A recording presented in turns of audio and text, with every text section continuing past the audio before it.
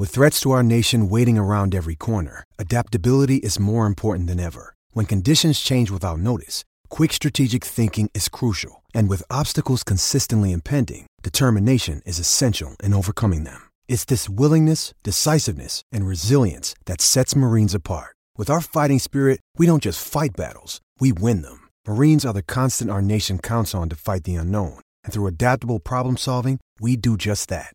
Learn more at marines.com.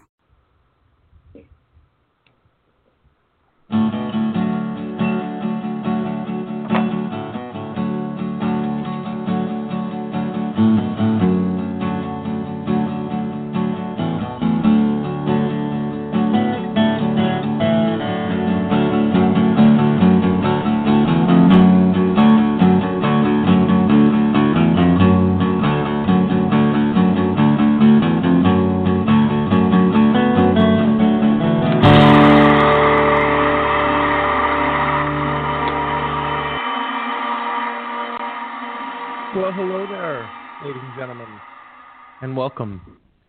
Welcome to another 8 o'clock edition of Bantering the Blue Shirts.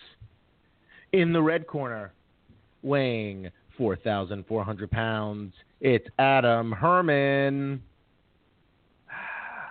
That's slight overestimation, but I don't know. In the, what'd I say, the left corner or the red corner?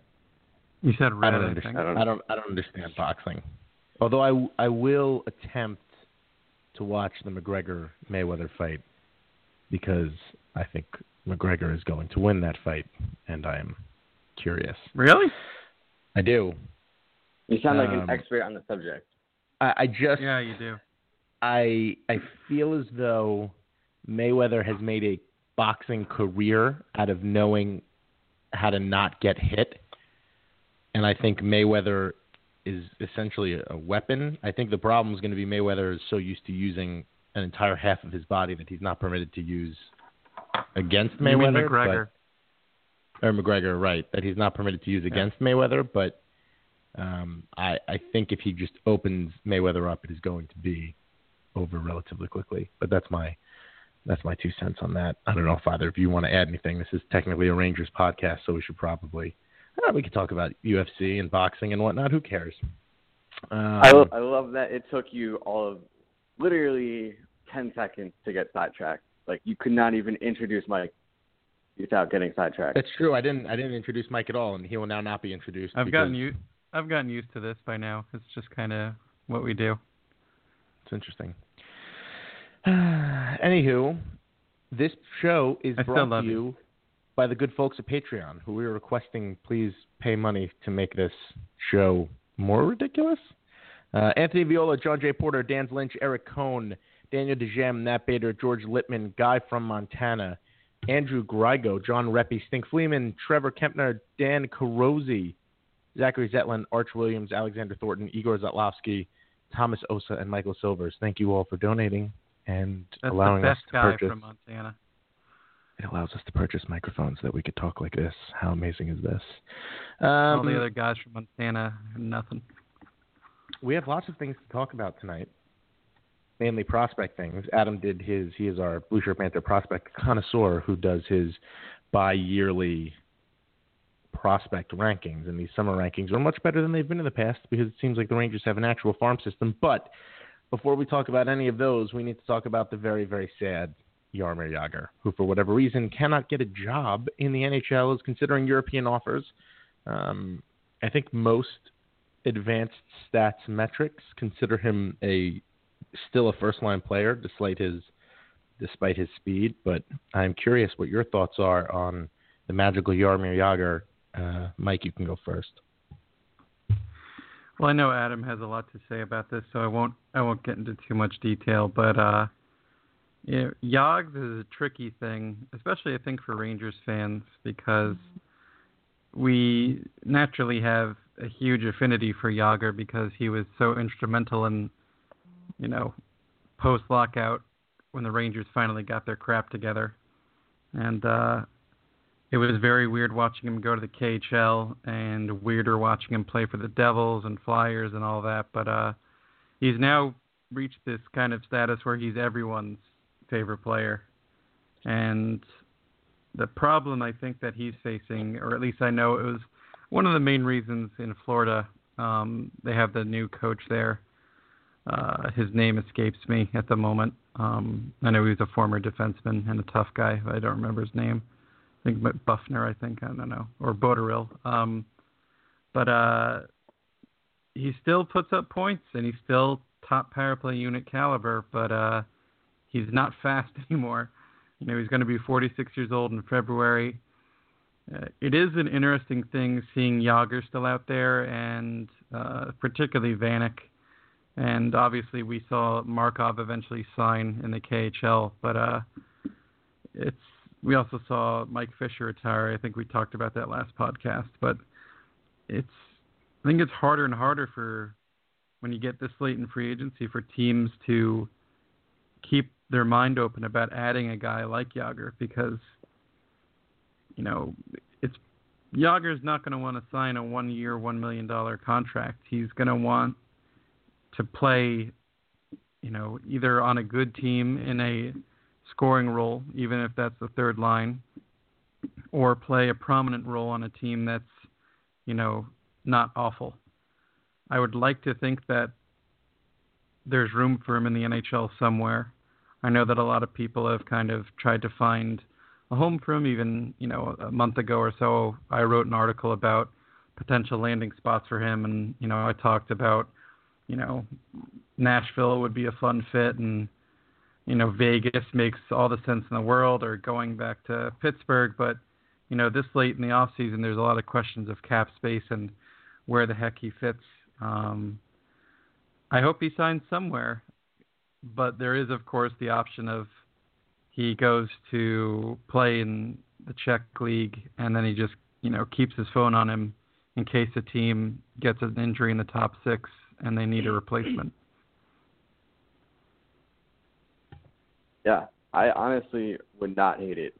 Rangers signed Jágr, and not because he fills a particular need on the team, but even at this advanced age, yeah, he's not the player he once was. And the player he once was, at worst, the top 10 player in NHL history.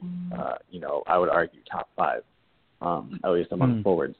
So he's not the same player, no, but very few players in the NHL right now are the same player he once was.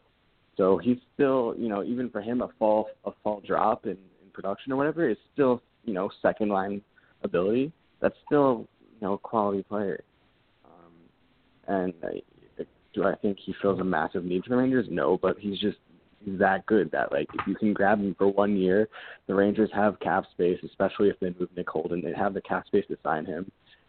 Why not say to him, look, we're going on an honor system here. If this isn't working out midway through the year, this is the only condition in which we're going to sign you. Is that, if this doesn't work out, midway through the year, you'll accept and move back to Europe so that we can absolve ourselves of the situation. And I think, if you're Jágr, compared to what else is going on, I think he would take that, a return to New York, a chance to play for a contender. And if you trust in your abilities, which I think he does, then it's what does it matter? So I think for the Rangers, why not? They have cap space sitting there. Because, unless a center, falls right into their lap, and fair enough. But if that's not happening, you don't get bonus points in the standings for having free cap space. You might as well use it. And so I don't see why it would be a terrible idea to give him a year, move Miller to center, and play Jágr on the wing. Adam, let me ask you a question. Yeah. Do you have, because on paper, I definitely don't hate the idea of Jágr on the third line. I mean, a couple of podcasts ago, I was talking about how much I wanted Vanek in that spot. But, I think in many ways, Jágr will come much cheaper. But do you have any concerns about the issue of, team speed and the fact that Jágr might take away from that? Or is that kind of balanced out just by what you think he can do in terms of just the power play presence and just, his ability to hold on to the puck even at this age is just unbelievable. And if you put him with a couple of gophers like Miller and, guys who can skate around and hustle for pucks, it should work out. Yeah, I don't. His skating is not great anymore, but it's not like this guy is struggling to get up and down the ice. Yeah. The Panthers played a pretty up-tempo style last year, and he was one of their better players. So, is he going to be the fastest player on the team? No, but, I think you look at a lot of the players the Rangers do have, especially now with the defense, as quick as it is, I think the positives outweigh the negatives there. I think you got a guy who, can score goals, can pass the puck really well, would be a good voice in the locker room, and puts up really strong possession numbers. Am I going to deny all that just because he's not super quick anymore? No. I think the Rangers have enough speed on the wings and on defense that you can deal with that. And I think it was kind of the same thing when the Rangers had Marty St. Louis, right? Like, end of his career, he wasn't exactly fastest guy anymore, but he had decent enough speed. And the Rangers didn't need him to be the guy, that he once was. It was just kind of another cog, another piece in the cog. And so, if you play Jagr, you limit his minutes, you play him on the third line, give him power play time. You can rest him on back-to-backs even maybe. I don't think it's a concern. I think could something go wrong? Yeah, something can go wrong with any player. So in terms of risk-reward, I think why not? Why not take the chance?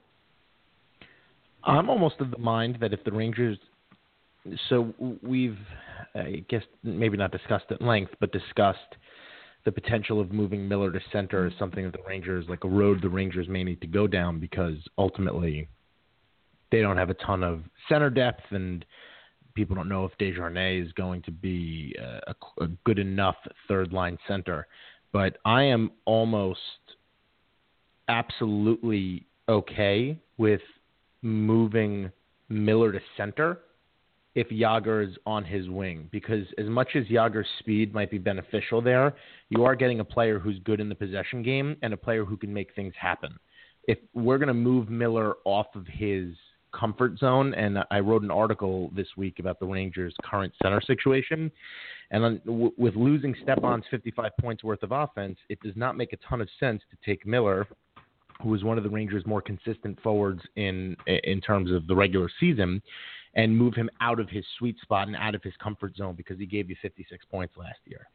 But I would be willing to do it if you had a guy like Jagr on his wing who can, for the most part, help him do what he needs to do and give him a little bit more stability than he would have maybe with some of the other wingers that the New York Rangers have.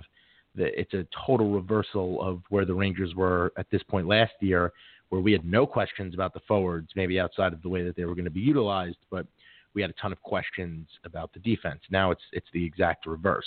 So I don't think it's the worst idea in the world. I think Jagr might have a little bit of an issue with the up-tempo system that Vigneault uses and the Rangers like, but ultimately if the speed is coming from other wingers, that would help a lot. If you have Miller and Grabner with Jagr, I don't think that's a line that other teams are, A, not going to be able to take seriously, and B, I don't think you're going to be overly worried about Jagr because by the time Grabner breaks into the zone or by the time Miller does what he does, Jagr's going to have time to come in and do what he needs to do.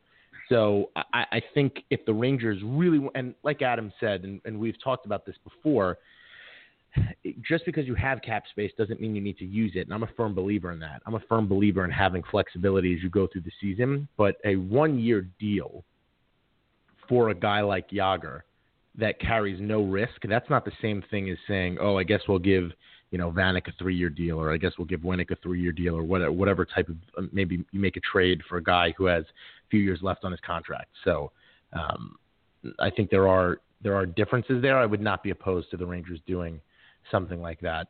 Adam, you had a thought? Yeah, it's just, it's interesting, like the concern with Jagr's speed. Like, how many forwards are there in the NHL who can't skate, anyway, right? And teams are happy to just stock their third lines with these guys, just, like big guys who block shots and, check and whatever. And, like, that's fine. Like, we can sacrifice speed there, but, it's a concern if one of the greatest offensive players in the history of hockey, isn't so quick anymore. That's where we draw the line. It's just, it just doesn't make sense to me that you would, draw the line there with Jágr. Great players like him, we saw it with Messier, we saw it with Martin St. Louis, plenty of others. Once the legs go, they can compensate for it with their ability to think the game through, and he's one of the best that there ever was in that respect. Mike, you had a question, I believe? I think that's a great point, Adam. There's definitely something to be said about the case of optics and the perception of, he'll be 46 in February. He's not skating past people, but I don't think he's ever really had to do that to be an effective player. I think what makes it interesting for the Rangers is that third line last season was really defined by but that doesn't mean, it can't be defined by something else and still be successful or even more successful, especially in terms of possession. But the question I actually had to pose to both of you is, if we do see Jágr eventually sign in the NHL, do you think it'll just be, it's almost certainly going to be another just, a 1-year deal, just because I think it's he's just punching his ticket year by year now at this point. But, where do you think the cap hit or the average annual value will come in on that contract? Is he, worth like $3 million in terms of, pushing the limits of what the Rangers have in cap space, or do you think he could be had for less? Yeah, I don't know. I think $3 million sounds about right, but I think you can also use performance bonuses. The downside of that is that if he hits those, then it counts against next year's cap. Those bonuses carry over and hit next year's cap. But if you're saying to Jágr, like, look, we'll pay you $2 million up front, and then here's $1.5 million, $2 million bonuses, and go out and earn them, I don't think he can complain, because if he's worth the money, then he's going to earn it anyway, and if he's not, then he's not worth it. He's not worth it. So I think you kind of hit it that way. And from the if you're the Rangers or any other team, right? Maybe not a team like Chicago that's desperate for the cap space or whatever, but almost any other team, you say, like, look, like, if we have this cap hit carrying over to next year, then, like, it's a good thing, because it means that this player we signed hit the goals that we wanted him to hit, so that's a good thing. So I think with the right fit, he'll sign for $3 million, maybe $4 million to top, because I don't think at this point, I don't think a few $100,000 or whatever, especially once you factor in taxes and such, I don't think a few $100,000 is going to be the difference between him playing in the NHL and then or not. I think he wants to play in the NHL, and if it's the right fit, he's going to go with it. Yeah, that makes sense to me. And I'm not sure. It kind of depends on the. It kind of depends on the way that he's signed, I guess, if that makes sense. Because if you, like Adam said, you can sign him to a 1-year deal with performance bonuses, or you could sign him to a deal where it's like this bargain bin. If he just wants to play in the NHL, let's do it. And Mike, I think you brought up a really good point that Vegas not being in on him is kind of insane, because you'd think that they would ticket sales. Ticket sales, but you just want the veteran presence. You just want the opportunity to have a guy like that in the locker room for all the youth that team has, and ticket sales is a big one too. Honestly, you need at this point in the game. I don't think there's a bigger star out there in terms of longevity than Jaromir Jágr. I mean, yeah, you have your Crosbys, you have your Ovechkins, you have genuinely dominant players in the NHL, but Jaromir Jágr is a guy that, not that they don't know about Ovechkin and Crosby, but he's so damn likable. There's very few people who don't like Jaromir Jágr, and I think a lot of people would watch him be the face of Vegas. Now, does he want to go to Vegas? Who knows? It looks like he is sitting around for an NHL option, but I don't know. I really don't. But I would love to see him stay in the NHL. I mean, it is miraculous to think about his career. You're talking about a guy who has spent so much time in the NHL. He's been he spent 3 years after his time with the Rangers in the KHL too, and now he's back again since 2011. It's just an insane amount of hockey for a guy who's 46 years old. He has 99 points. Yeah, I was just going to say, he had 99 points in the season that the Rangers won their last cup. And that was his, what was that? That was his 4th season in the league, to give you an idea of how long this guy's been around. Yeah. I was born in 1988. He was in the NHL 2 years later. It's ridiculous. It's nuts. And if you look at his, if I don't know if he would hit it this year. I almost bet he wouldn't. But if he plays 2 more years in the NHL, he's going to reach 2,000 points. You can't even fathom. You really can't. Yeah, well, that's more time than I thought we were going to spend on Jágr. But goddamn it, the man deserves it. He really does. He should have an NHL job. I think it's ridiculous that he doesn't. It's absolutely, it's a joke. Now we turn things over to Adam, who did things like prospect stuff. I guess we have a couple of questions we want to throw at you. But is there anything you want to say about the prospect rankings that you did, or any thoughts that you want to talk about, since you're kind of the ringleader on this one? I don't know. I wrote 25,000 words. I was kind of hoping that would be enough, but I don't know. I do think I do have a mail. Okay, wait a minute. I'm sorry. I need to interrupt you for a minute. So I'm on Jágr's stats just because I was trying to look up how many points he had. And I wish I knew, and I'm going to research why this is the case. But he played a game for the third tier Germany league. Yeah. And he had a goal and 10 assists in the game. Yep. I during the lockout year. No, I don't. During the 95. Was it during the 94-95 lockout? Yeah. Mm-hmm. Oh, that was the lockout year. You're right. Oh my God, what a game! You know what's most impressive about that? It wasn't even him scoring. It was him so good that he made other players good, because he had 10 assists. Yeah, right. He had 1 goal. Yeah, he must have just been having assists. a ball. Oh my God, I would pay money to get a tape, to get my hands on a tape of that game.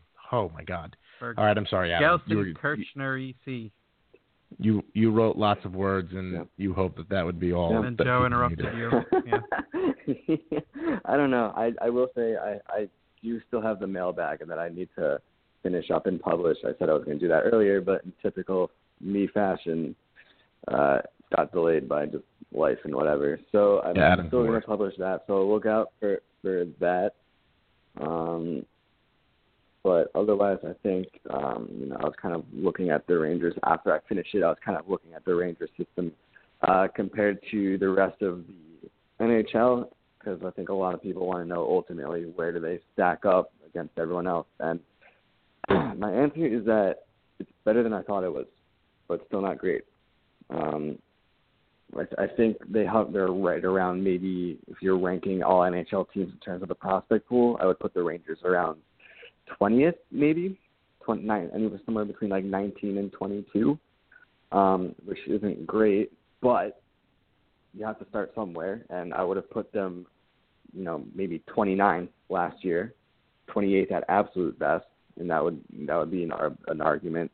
So to jump up that much without even, usually if a team's jumping up like that, it's because they sold off a bunch of assets at the trade deadline, had a bunch of draft picks. Because they're kind of rebuilding. The Rangers are rebuilding on the fly. So to make that kind of jump in the prospect pool, and they did it purely through signing free agents and, a trade that effectively resulted in what was really kind of just real out in cap space. Derek Stepan, that wasn't a trade, that was a sell. That was just restructuring. So to completely redefine the look of the prospect pool like that and jump up above so many teams without even, really sacrificing much in terms of the team standing, I think that's a pretty remarkable job. All right, so I guess I'll start with my first question because I imagine that this is just going to be me being really annoying and asking you because I know you've just poured hours and hours into this, or hours and hours, I should say. Hours and a single hour. You know, like He butter poured off hours a and then back, one Joe. final single hour into it, which is You know probably how often accurate. I make mistakes compared to you. Often? I almost called you a whore, but I didn't. Well, now you pretty much have at this point. Yeah. Well, you know, that's not true. That's not at all true. I think it's an interesting question that I think a lot of just kind of casual and not casual fans would be curious about. Who do you think was the biggest, or like the college free agent signing in the past calendar year who has that highest ceiling? Is the guy that fans should be the most excited about and keeping an eye on? Yeah, it's probably defenseman Neil Pionk. Yeah.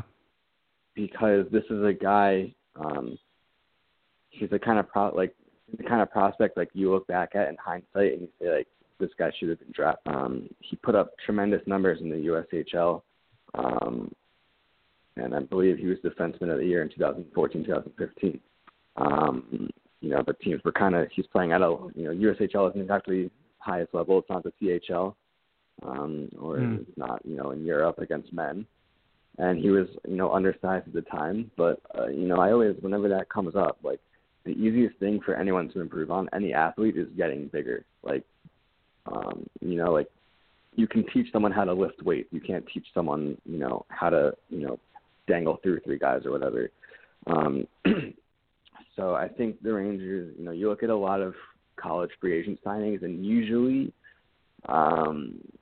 they're guys that you're kind of just taking a flyer on because, like, you have the room for you have the room on the roster, and, you might as well just take a chance. But with Pionk, I think it's a little bit more than that. I think the Rangers kind of, landed a legitimate serious prospect. And the Rangers, they keep saying, they want him to compete for a spot in training camp. We'll see. But long term, this is a guy who could become a legitimate second pairing defenseman who plays a 2-way game, who he doesn't have a monster shot or anything, but he's just kind of got like all the tools offensively. He can pass the puck, he can finish scoring chances, he reads play as well. So I think that's definitely the one guy that the Rangers really kind of I don't want to say got away with because they had to put the work in and it was a legitimate signing, but the one guy that kind of they were super fortunate, was there for them for the taking at a time where they really needed that kind of prospect. It's funny too because the Rangers really plied their trade in terms of, I guess, stocking the cupboard with prospects through the college game. You think about Hayes, you think about VC, you think about Pionk right now as players that the Rangers have kind of focused on, because when they did not have a first-round draft pick for 4 years, it was really you're grabbing at straws because you're trying to get anything that you can in the system. And I think the Rangers have done a really good job. I think they've taken some interesting flyers, which Adam kind of talked about a little bit. Like Chappie is a really weird one. Guys who are on maybe the first or second story that Adam released because it's in chronological order, of course. But the reality of the situation is this is something the Rangers have become very, very good at. And I'm sure Chris Drury has done nothing more than aid this process. And you can see some of the players that the Rangers are bringing in right now. And Kerfoot, we have to wait till when, Adam, for him to make a decision? For Alex Kerfoot and Will Butcher, where the two guys, Kerfoot's a double center who played at Harvard, and Will Butcher, I believe it's University of Colorado, was a Colorado draft pick, the Avalanche draft pick. Both of them look to become they're going to become free agents, and I believe the date that they can sign with any team is August 15th. I want to say somewhere around in the next week or so. Yeah, I think that's right. And so in the case of Butcher, I get a lot of questions about why would the Rangers sign him? Like, look how many defensemen they have now. Like, that's not a need. Like, so what? Like, if you have 5 TVs in your house and you don't need room for another one, but someone offers you a really nice TV, for free, like, and you have room for it, like, why not take it? You can store it in your garage or whatever, but, if there's a free asset out there. This is a guy who could become a legitimate top pairing defenseman. Worry about it later. Just add the player for free. It doesn't cost the team anything except James Dolan's money, which I don't think he's unhappy to spend on a player like that. Add as many assets as you can. Worry about it later. In regards to Kerfoot,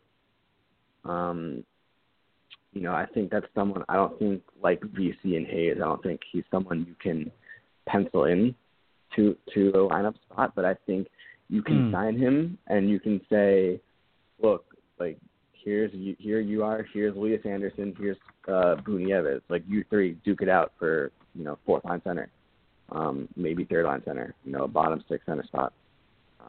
But again, like just it's all it is prospects. If you really just like think about it, is just a lot like they're gambles, right? And so you're making bets, and the more chips you have, the more likely you are to succeed. So add as many as you can, and just worry later about how it works out and what you do with surpluses. So I think there's no reason the Rangers shouldn't be in the mix for both. You brought up Nieves. I think he's a guy that a lot of Rangers fans are curious about because we did get to see a little bit of him, and then he had the injuries and everything, and before that, he's a 2nd-round pick, and I think it's one of the most interesting things about your prospect rankings is the amount of guys who are those college free agents or are mostly out of necessity because the Rangers traded so many 1st and 2nds over the years. I think after Keitel and Anderson, I think the highest pick who's highest on your list is Shesterkin, and he's a 4th. But Nieves is a guy who's he's not a kid anymore. I think what is he, 23 now? Yeah, soon to be 24. And this is, you kind of get the feeling that he's approaching that he it might seem unfair considering the injuries and the fact that, he was playing college hockey in, 2015-16, but it's kind of like, it's time for the Rangers to see what they spent a 2nd-round pick on. Do you feel that's about right, or do you think the organization should be a little more patient with him? No, it sounds about right, and it's a bit frustrating watching him because like if you just took individual clips of him and then or if you just kind of did drills to evaluate him, you'd be like, this guy is like pretty special. Like this is a guy who can skate really well. He's very strong. He passes the puck well. He defends well, but just like for whatever reason, it just hasn't manifested into, a complete hockey player yet. And I don't know if it's just he's had a bad stroke of luck with injuries.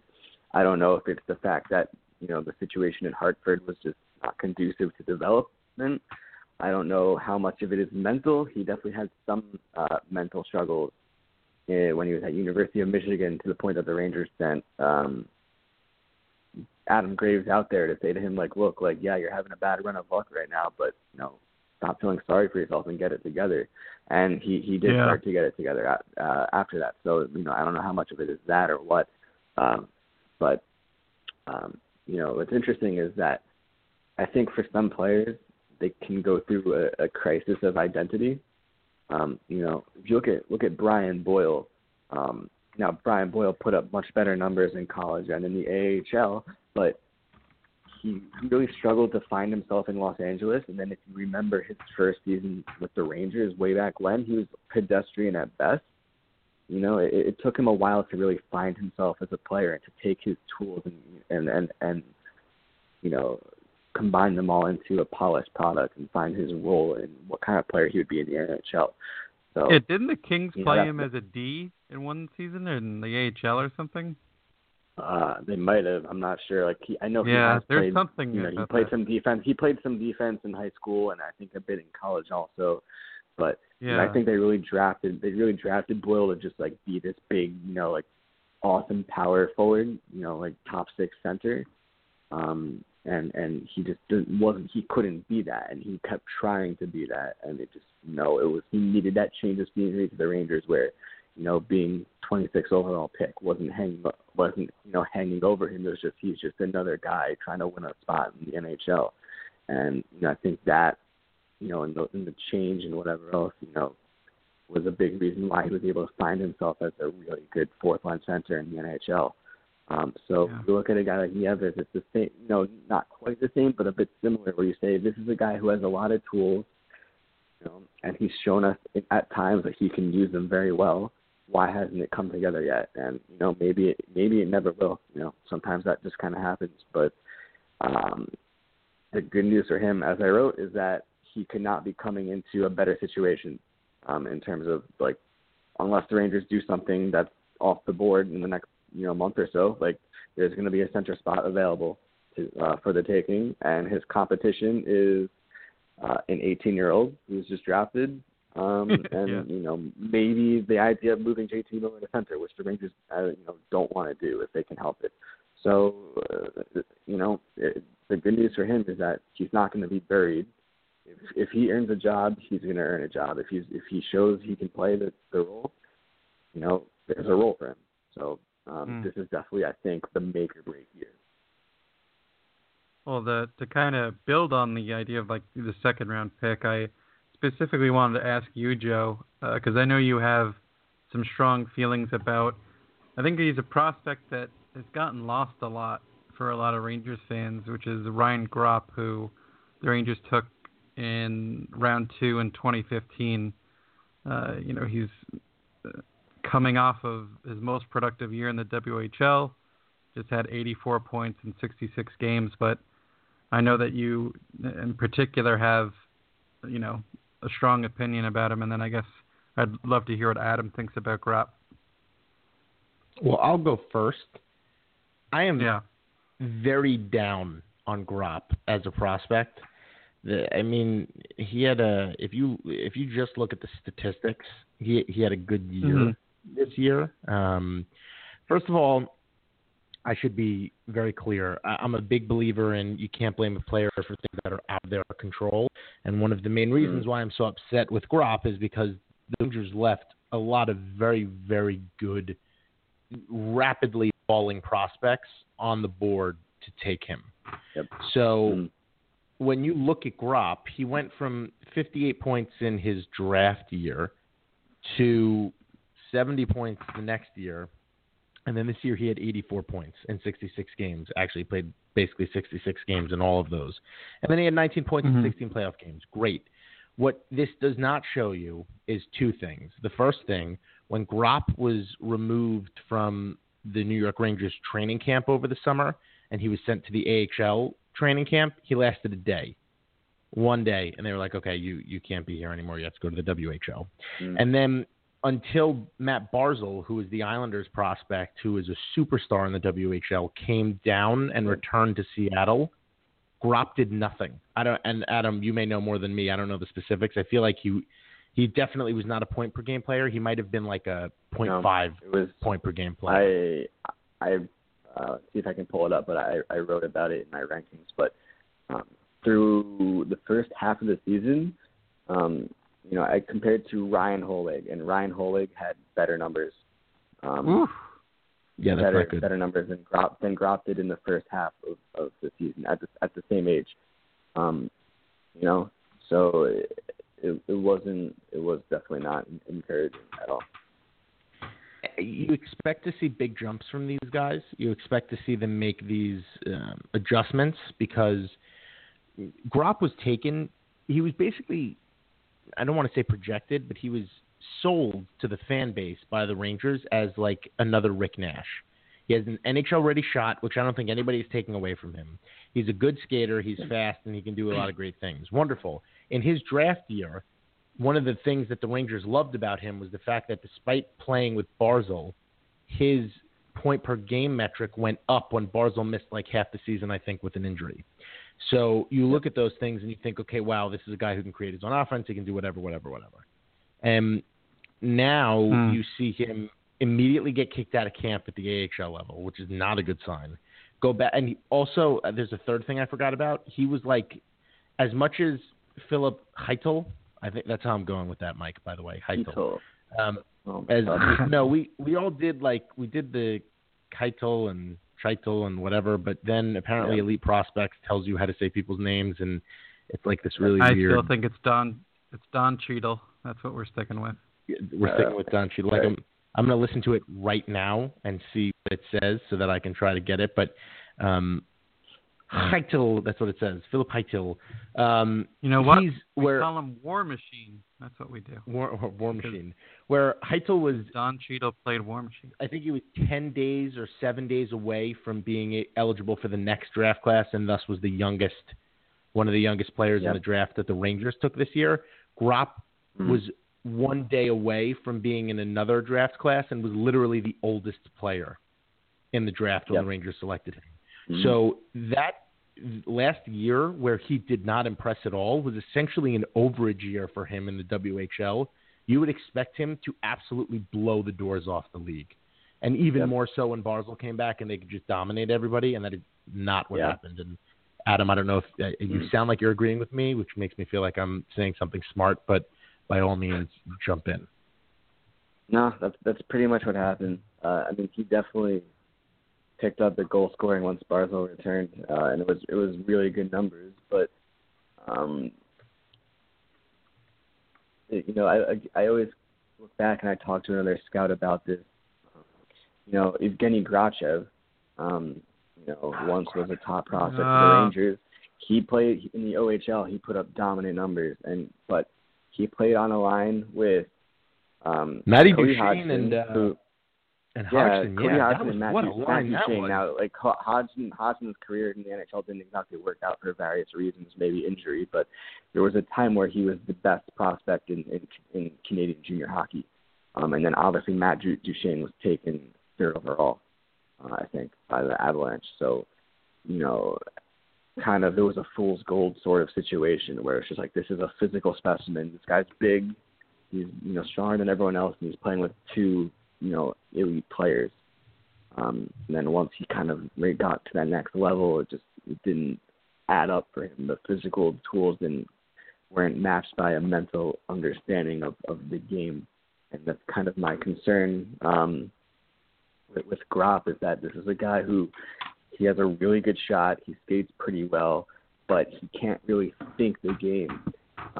He needs that guy to set him up, which isn't the end of the world at the NHL level. Like, I think of a guy like, Mike Knuble, who, kind of always overachieves. Like, right.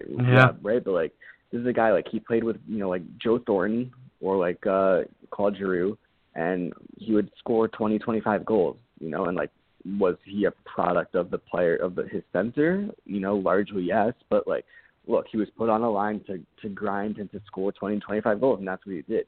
If that's what Gropp becomes, if he needs a Kevin Hayes centering him to set him up with, sick passes that he finishes, like, fine, that's what it is. But I don't know if it's going to even get to that level. I spoke to one scout in Western Canada who thinks Gropp is going to top out as an AHLer. We'll see on that, but I think it's very concerning with it, to say, like, look, like he needed arguably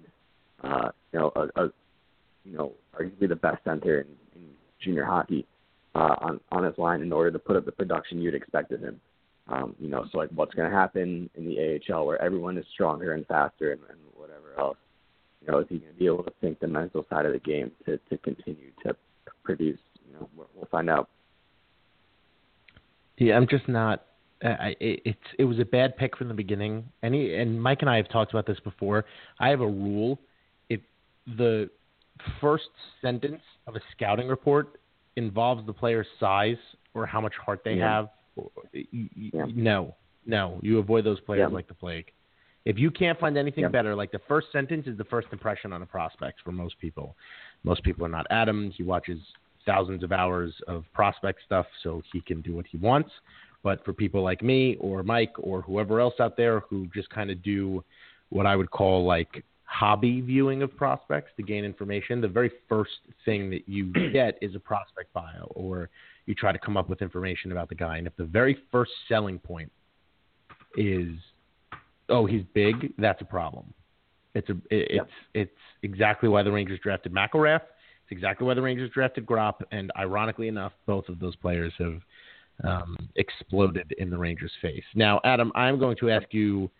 So first of all, Heitzel, I think, played his first game today in Czech. I don't know if it's a regular season game or not, but he scored a goal. So 1 goal for his first game. Played on the first line, and our Czech Republic correspondent, Michael, oh God, I'm going to butcher his last name, but there's no way he listens to the podcast. So Sedlacek informed me that he's going to do some write-ups on the banter for Heitzel specifically, but said he played really well and he played on the first line, and obviously he scored the goal. So for me, Heitzel has become the most exciting prospect the Rangers have. Maybe not. I think Anderson is without a doubt the safest prospect the Rangers have at this point in terms of making the NHL, but I don't think anybody has a ceiling in the Rangers group as high as he does. And my question for you is going to be, which prospect are you most excited about, not necessarily like to make an impact on the Rangers, but most excited about in terms of ceiling? Yeah, let me just go back to Gropp really quickly to just drop one final thought on that. And I would say one final bomb. If this was a player, if the Rangers had drafted Ryan Gropp in the 5th rounds, we'd all be saying like, ooh, like, this is, maybe a dark horse prospect. Like, this is someone who could surprise. And, it's an interesting pick, and, that could be a steal. It's all about context with players, and the disappointment is not, the disappointment about him as a prospect is the fact that the Rangers, traded up to get him, and they moved Carl Hagelin to get the pick, and there were other players on the board that are really looking good now, but he's not finished as a prospect by any means. But it definitely hasn't worked out the way the Rangers want to. As for the most exciting prospect, I think that's an interesting discussion to have, because I think we would all agree that Kevin Hayes is more exciting to watch than Derek Stepan is, despite the fact that Stepan is the better player. I don't want to speak for everyone, but I would imagine so. Like, Kevin Hayes is flashier and makes more exciting plays. So I ranked Elias Anderson as the top prospect, but I don't think by any means is he, kind of the most exciting, to watch. Maybe if you were to build highlight reels, like, he wouldn't have the most exciting one. I'm really excited for Anthony DeAngelo in that respect. This is a guy who, I'm not comparing ability, but I'm comparing style, and his style is very similar to prime Mike Green with the Capitals, where he just would fly up the ice and become the 4th forward and get involved in plays that defensemen weren't supposed to get involved in, really. And obviously there's the negative aspect of that, which is, okay, well, like, what about the defense? And that's definitely a massive work in progress. But if he does work out, I think this will be the most exciting defenseman the Rangers have had since Brian Leetch. Wow! Because he really does have that just ability to just really skate and carry the puck up the ice, and has a big shot and moves the puck quickly and makes exciting plays. So that's a guy that, if he works out, I think that's a guy who can be the kind of game changer the Rangers need. So I would say definitely him. I really like Morgan Barron, who is the Rangers' 6th-round pick. Well, one of their 6th-round picks this year. And again, like, he's a massive project. He's a big body, and he's kind of an awkward skater. But this is a guy who just bullies players. Like, he shields the puck really well, has a strong shot. When he has straight line speed going, he skates really well. And so, again, like, he was a 6th-round pick for a reason. There's a lot of issues with his game that need to be worked out. But, this is a guy that he's going to be in college at Cornell for 4 years. And, is it possible that at the end of that he comes out the other side of that as just kind of this unicorn who's, just a big center who can, make big plays? Like I think, I'm not betting on it, but it's possible, and I think that's why the Rangers took him. So he's another guy that I think is going to be interesting to watch and see, can he become that kind of player? Well, I guess to build on go ahead, Mike. To build on the point you raised about D'Angelo, I think, we also talked early in the podcast in regards to Jágr. There's still this idea. I think it's kind of a unanimous idea among a lot of Rangers fans now that Nick Holden is going to be, he's not going to be fired there. Into the sun. Yeah, I wouldn't be surprised either way at this point, to be frank, but I trust in Gorton enough that he'll get something for him. And that definitely makes that question of, what is it, Adam? A 3 or 4 horse race for that spot between Bear Glazov and Pionk and Day and D'Angelo. It's in a game of musical chairs. There's definitely, and there's so many. What makes it so interesting is all the factors involved. The Bear Glazov's exit clause for the KHL. Yep. What the Rangers gave up to get D'Angelo, that clearly carries weight. I was wondering who you guys feel will be there, because I think D'Angelo is a given. I think it's his job to lose, even with what Adam said about him being so much of a project. But he checks off a lot of the right boxes, including being a right-handed shot. But I don't know what to think of the other guys. He also, just for the record, checks off a lot of the right boxes for the wrong reasons, if that makes sense. You never want to force a player into a role because of how he was acquired, but I would be absolutely dumbfounded if D'Angelo started the year in the AHL. Like Adam said, it's his position to lose, but part of that is because of the amount of skill he has. Part of that is because the Rangers traded Derek Stepan, and he's the only return that they have that could possibly jump onto the ice right now. Yeah. So and I was actually surprised, Adam, that not necessarily your glowing review of him, because D'Angelo, so off-ice issues aside, when D'Angelo was traded to Arizona, Scott Wheeler, who we've talked about here before, he used to run the Maple Leafs website for SB Nation. He's another prospect connoisseur, referred to D'Angelo as the best puck-moving prospect on the planet. And you don't get guys like that easily. So hopefully the off-the-ice stuff kind of works its way out of his system. He's 22 years old, and he's been traded twice, so that should tell him something. He should realize that this is maybe his final chance, and hopefully that does what it needs to do to get him in the right area. But outside of him, Sean Day is a player that Adam has talked about having, and again, these are not direct comparisons, but Victor Hedman-like ceiling, a guy who can move the puck, score points, do what he has to do. And he was a guy I wasn't really thinking of in terms of, I think the Rangers have three players in Heitel, D'Angelo, and Day who could legitimately become explosive, game-breaking talent. Now, that's not necessarily to say that they will. These guys are lottery tickets. You're scratching a lottery ticket. The more lottery tickets you have, the more of a chance you're going to have to hit a jackpot. But those are 3 guys who I think really have an opportunity to even change the way that this franchise is going. Guys who can grab the steering wheel and kind of move the rudder in a different direction. Now, with all that being said, Elias Anderson is the most polished prospect the Rangers have in their system, and he really is going to make a push to be in the NHL this year. And right now, he's at the top of the Rangers prospect list from Adam. That's not a mistake. It's just his ceiling is a top 6 player, but he's far more likely to become an NHL player, whereas maybe D'Angelo doesn't really fit in that mold because he's already played in the NHL, but with Heitel and Day, there are obviously much bigger risks to actually getting to the NHL. But if they do, and if they hit their ceiling and all the cylinders are firing, they have much better outcomes. There's a lot more to be excited about these days than there were. Not to say that Buchnevich wasn't worth being exciting about, but him and Shea were all the Rangers had. And Yeah, now that there's really more players who are out there who can make a difference and can really kind of help the Rangers farm move in the right direction. And I think the most exciting part about all of this, Shea, Miller, Hayes, Buchnevich, to a lesser extent Vesey, are not considered prospects because they're in the NHL, but these guys are 23 years old or younger. Miller may be 24. Yep. I actually don't know, but it's not like the Rangers are an old. They're not an old team.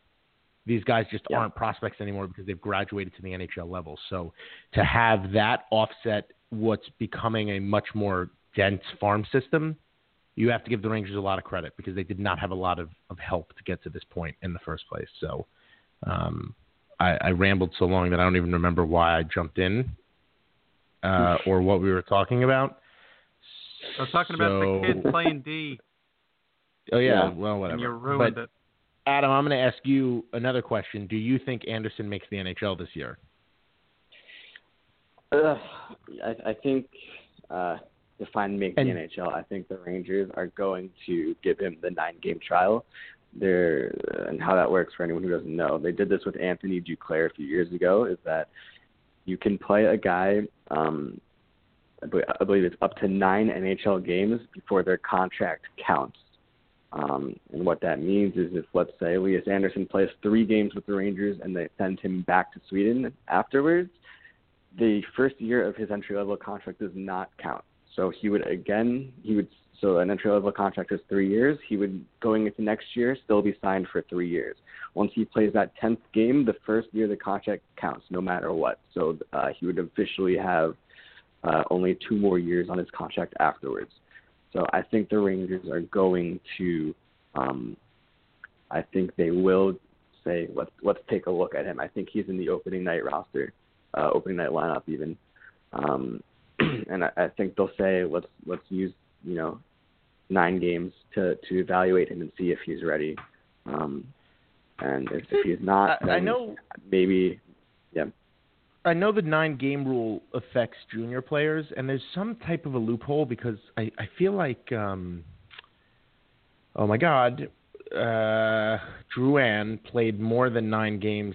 He played 20 games or something. Yeah, you might be right, actually. I don't know what, but 9 games is the norm, but there's some type of a loophole that allows it to be more than that. But just to further clarify what Adam is saying, you can play more than 9 games. It's just but to have the contract count even if you send him. Oh, really?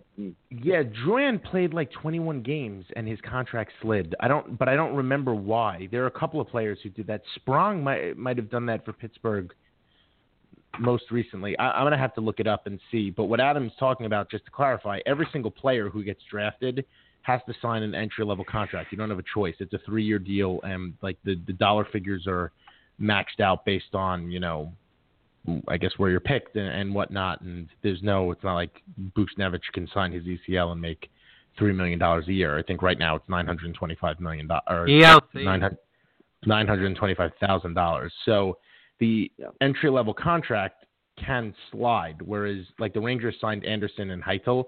If neither of them play in the NHL this year, if they're under the threshold that they have to be on, that contract just moves over to the next year. So the Rangers still have 3 years of player or team control of the player. Now, Adam's not wrong. There is a 9-game rule for juniors, but there is some type of a loophole that we should probably know about, but we don't. So too goddamn bad. But I agree with you, Adam. I did not think the Rangers were going to move forward with Anderson even as a viable option. But being it's August 10th and Desjardins is currently the only guy who could possibly play a bottom 6 center role without any type of inconveniencing, and I mean moving Miller to center or potentially bringing up a guy like Buchnevich who I think we can all agree is not ready at all. They're giving Anderson this opportunity. They really are. And I don't know if he's going to take it. I don't know if it's even a smart thing for him to take. If you could guarantee him a 3rd-line center role where AV's not jerking him up and down and, taking away line mates and moving him to the fourth line and sitting him in the press box and playing him 5 minutes a night, I think a third line role would fit him pretty well. He can kind of learn the defensive side of things on the NHL game. We talked last week, Adam, but a lot of his goals come around the net. He's a dirty goal scorer for the most part. So him not having space that you get on a European ice is not going to be as detrimental when he moves his game to the NHL. But that also helps on the defensive side, too, because there's less space for other guys to work with. So if you could guarantee me that out of him, I think he's going to be – I think next year would be a really good development year for him. The problem is that when given those opportunities, Vigneault always makes the wrong decisions, and I don't know if I necessarily trust putting the Rangers' current top prospect in that situation. So, Mike, you haven't spoken in a while. What are your thoughts on all this? Unless Adam wants to say things that are smart. No, say things, Adam. Yeah, I mean, look, like I said, if he spends a month in the NHL, 6 weeks, even 2 months, and they decide, all right, like this was too soon, is that going to ruin him? No, I don't think so. I think, at worst, it would be a good learning experience, and, whatever else, he'd be familiar with the team and be more prepared next season, when I think he would almost certainly make the team. But, teams have come into trouble in the past, like the Sabres did with Mikhail Grigorenko. They kind of did the same, thing with him where they were worried about the 9-game limit, and they ended up, playing him. I don't know the exact numbers, but they played him like 8 games in the first 2.5, 3 months. And, at that point, that's a problem. He needs to be playing games. So I think that is a bit of a concern, but I think the Rangers are hyper aware of it. And so I think they're going to be very careful. They're going to look at him in training camp. They're going to look at him in preseason, and I think he will get the 9 games to just get a look at him, because they've done that with worse players, with bigger projects, with less upside. Remember Ryan Malone? They effectively did the same kind of thing. The consequences and what was at stake wasn't the same, but this was a guy that they had no idea what he was going to look like after being out of the league for a year and being aging and whatever else. And they said all right, well, let's give him a month or two first.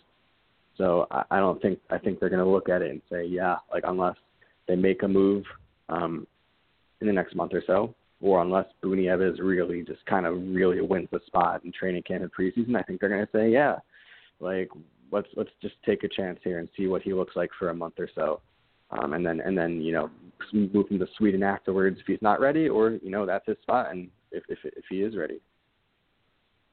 Peter Nedved. Nedved. I don't know. We've been just saying a lot of obscure Rangers. Like Ryan Malone was not a guy that I expected to get mentioned either, so I just wanted to add my own, and my selection was Peter Nedved. Oh, Go ahead, Mike. You have a real point. Bringing up something useful with the ELC, or as you were calling it, the ECL. It's not the way that this podcast works. Sounds like something you could spring in your knee. I also think it'll be Anderson there, but I'm also pretty sure we're going to see the training camp invites, and I would really be shocked if Winnick doesn't get something from someone. Yeah. And if he's still available, the Rangers would be stupid to not at least invite him to camp. Mm-hmm. Last season I know we saw, Gerby signed, but his contract was voided when he went overseas, but Lapierre was there in training camp. I feel like there was 1 or 2 more, but I can't remember. But even with all of that forward depth, the Rangers still opened the doors up to guys who could compete for spots. And I think because of this battle and this situation, I'm sure that the answer that will feel good is to give it to Nieves or Anderson or both of them. But you have to imagine we're going to see a pretty intense battle at camp, and that the organization really is going to want to have these kids have to measure up to some veterans or some guys who, they've been in the league. They know how to make it a roster. They know what it takes. And that's going to be tough for, an 18-year-old kid. And it's also going to be tough for a guy like Nieves. But I think that battle it's really, I think that there's three big questions for every Rangers fan I think the least important of which is, oh God, why was it Pavlik replacing Ronta? And then there's the real questions, which I think are so interesting, which is the center depth question, and specifically what's going to go on in that bottom six, and then what happens with that third defensive pair. And we already kind of have a really good idea of all the suitors and competitors for that defensive spot, or that third pair, I should say. But I still think there might be, an unforeseen factor or two for this forward group, even this late in free agency. I just can't imagine that the Rangers, and Gorton and Vigneault with all their contacts, and, we saw it with, Vigneault being familiar with Lapierre of all people, but I would have to imagine they're going to look to a guy who can come in and at least add some heat in that training camp, to put some pressure on these kids to really earn this and not just be handed this. Aaron Voros.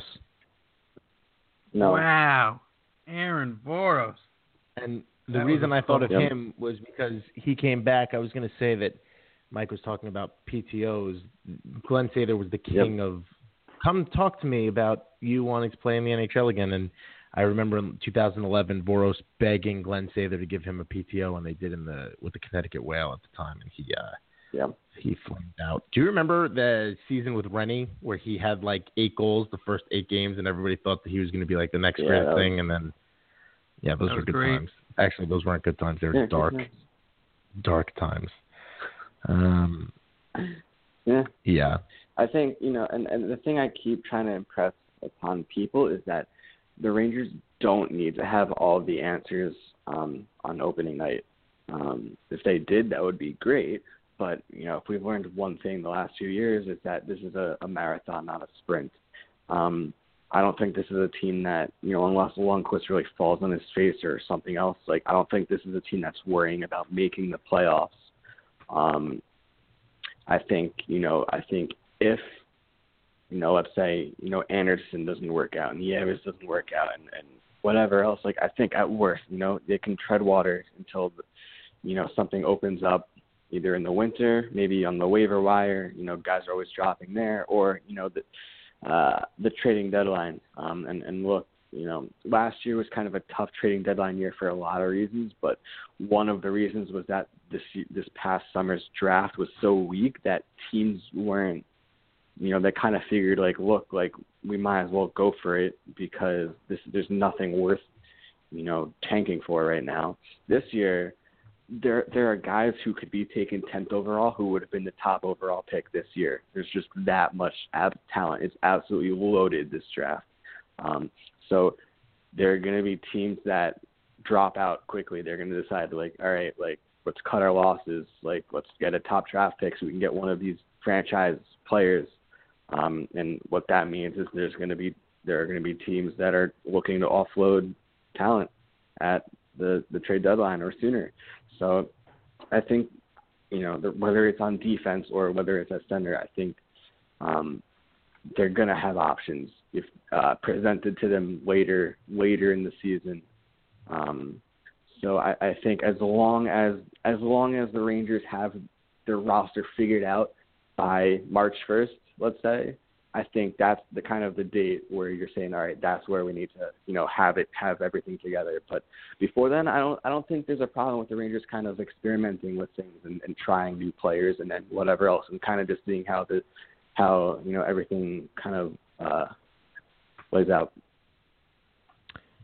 The Rangers are in a much better place today than they were, I don't know, a month ago in a lot of ways. Not just getting Shattenkirk and having Zibanejad locked up and just kind of going through the whole, what's going on the NHL level, but also some of the things that they did in the prospect side of things. And it really is important because eventually some of these players need to graduate to the AHL level, and the Rangers AHL affiliate has been absolute crap for a really long time. And there are, we've talked about it at length, but there are consequences to a situation like that are almost unseen, but they exist. So I think the Rangers going in this direction is good. I have a funny feeling they're going to try to hoard some draft picks this coming year. Holwig needs to be traded at some point. We don't know what's going on with Mark Stahl. Holwig, God, I'm just thinking of we've talked so many. We have talked so many obscure Rangers. We got to trade Jed Ortmeyer this year, guys. It's time. Jed Ortmeyer. I was thinking in my head of who the most obscure Ranger of like recent memory I could name, and I think Voros may actually win. I don't know if I could think of another like from the post lockout 2000. Patrick Rissmiller. I don't think he ever actually played a game with the team. Really? There you go, Mike. There it is. Really great because they signed him to a 3-year deal, and then they were like, "Oh, wait, he sucks." Yeah, he played 2 games with the Rangers. Oh, he played 2 games, folks. Look at Mike. Mike just thinks he knows everything, doesn't he? A little bit of an idiot. Thinks he's better than the rest of us. I'm better than some of you. You're not.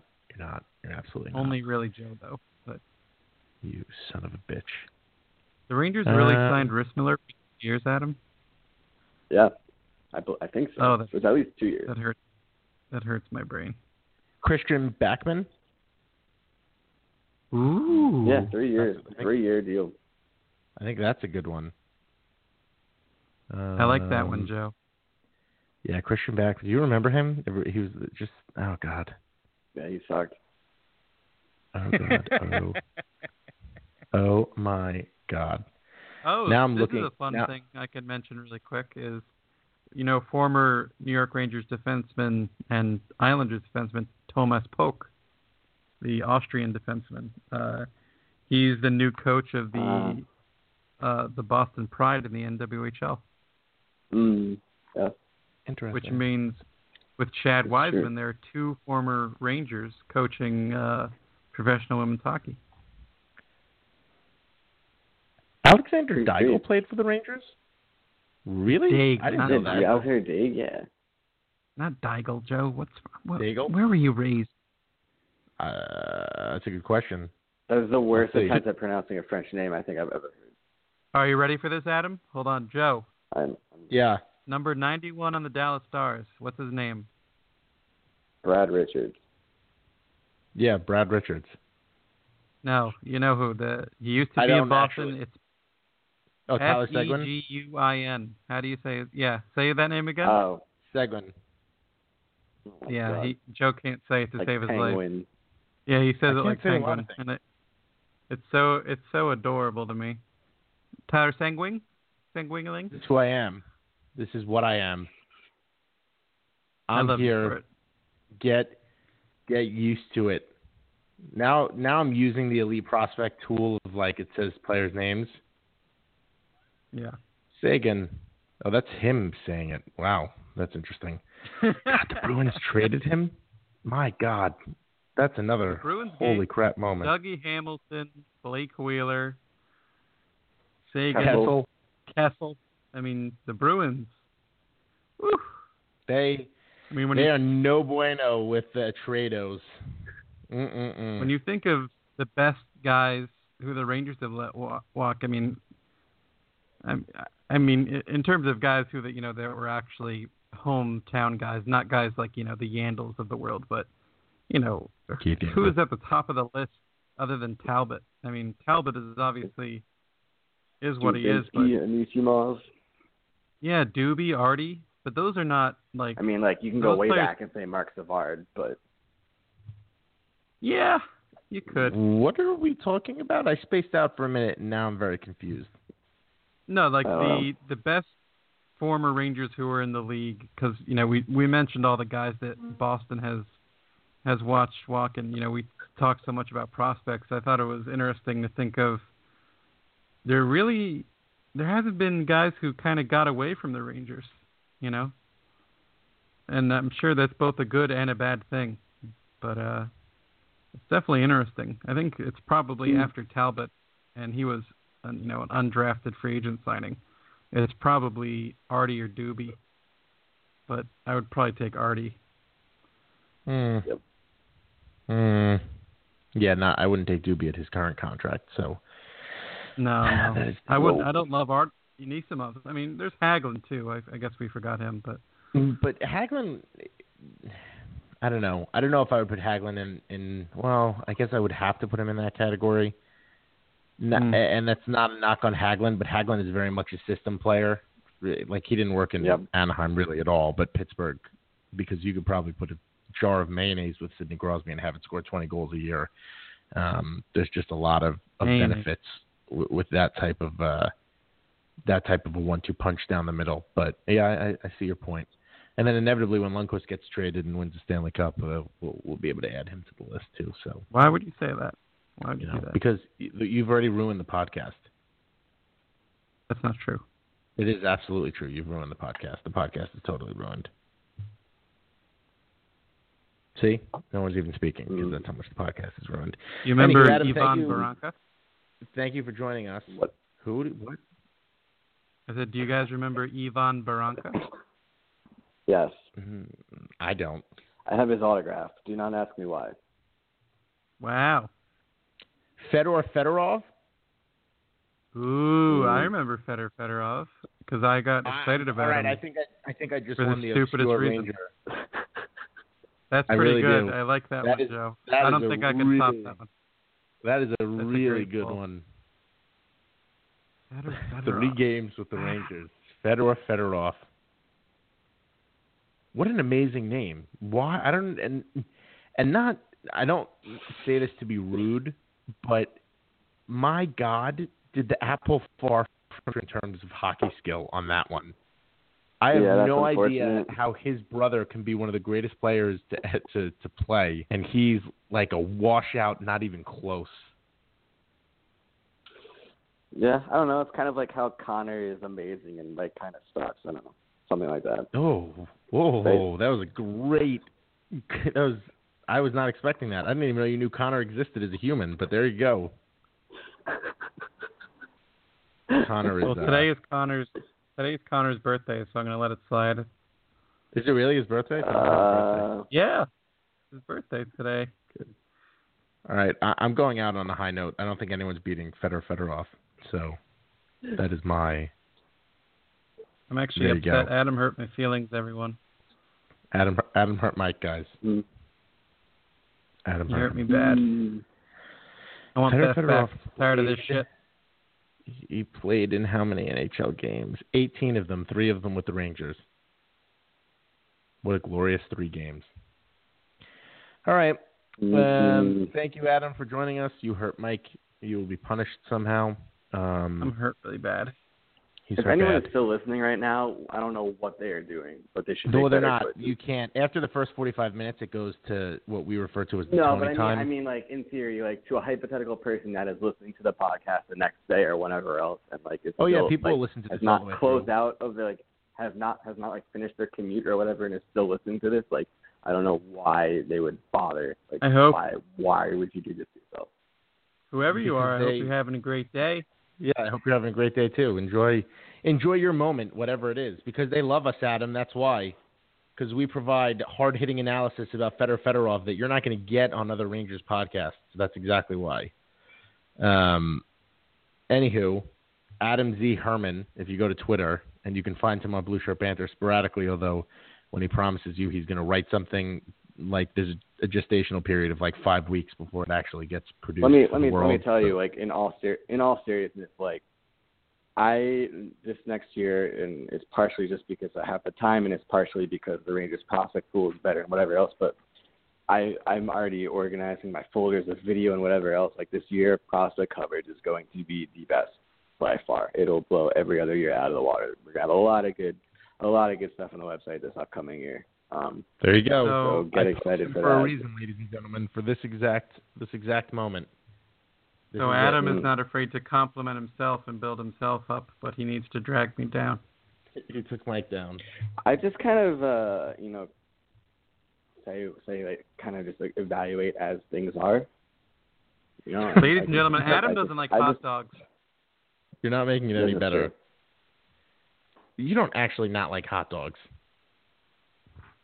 if I am hungry and like that is what is being offered, I will eat a hot dog and it will be fine. But I will never actively pursue a hot dog. You're a goddamn communist, is what you are. That's ridiculous. That's un-American. I would rather be a communist than a hot dog. All right, you've tainted. You've now ruined the podcast. You've tainted it. I'm not doing this. Mike is at Mike Murphy, or no, it's not at Mike Murphy. Dig Deep BSP. Yeah. Mike Murphy is his name. He's also the lead women's hockey writer at FanRag Sports, so you can support him over there as well. As we said before, patreon.com/BlueShirtBanter. You can go give us money, and then we use that money to add microphones and stuff so that we sound really sexy on the air. Thank you, everybody. Thank you, Adam, for coming on. Good night, New York, or wherever you're listening, maybe Sweden. Good night, everybody. Be good to yourself. Goodbye.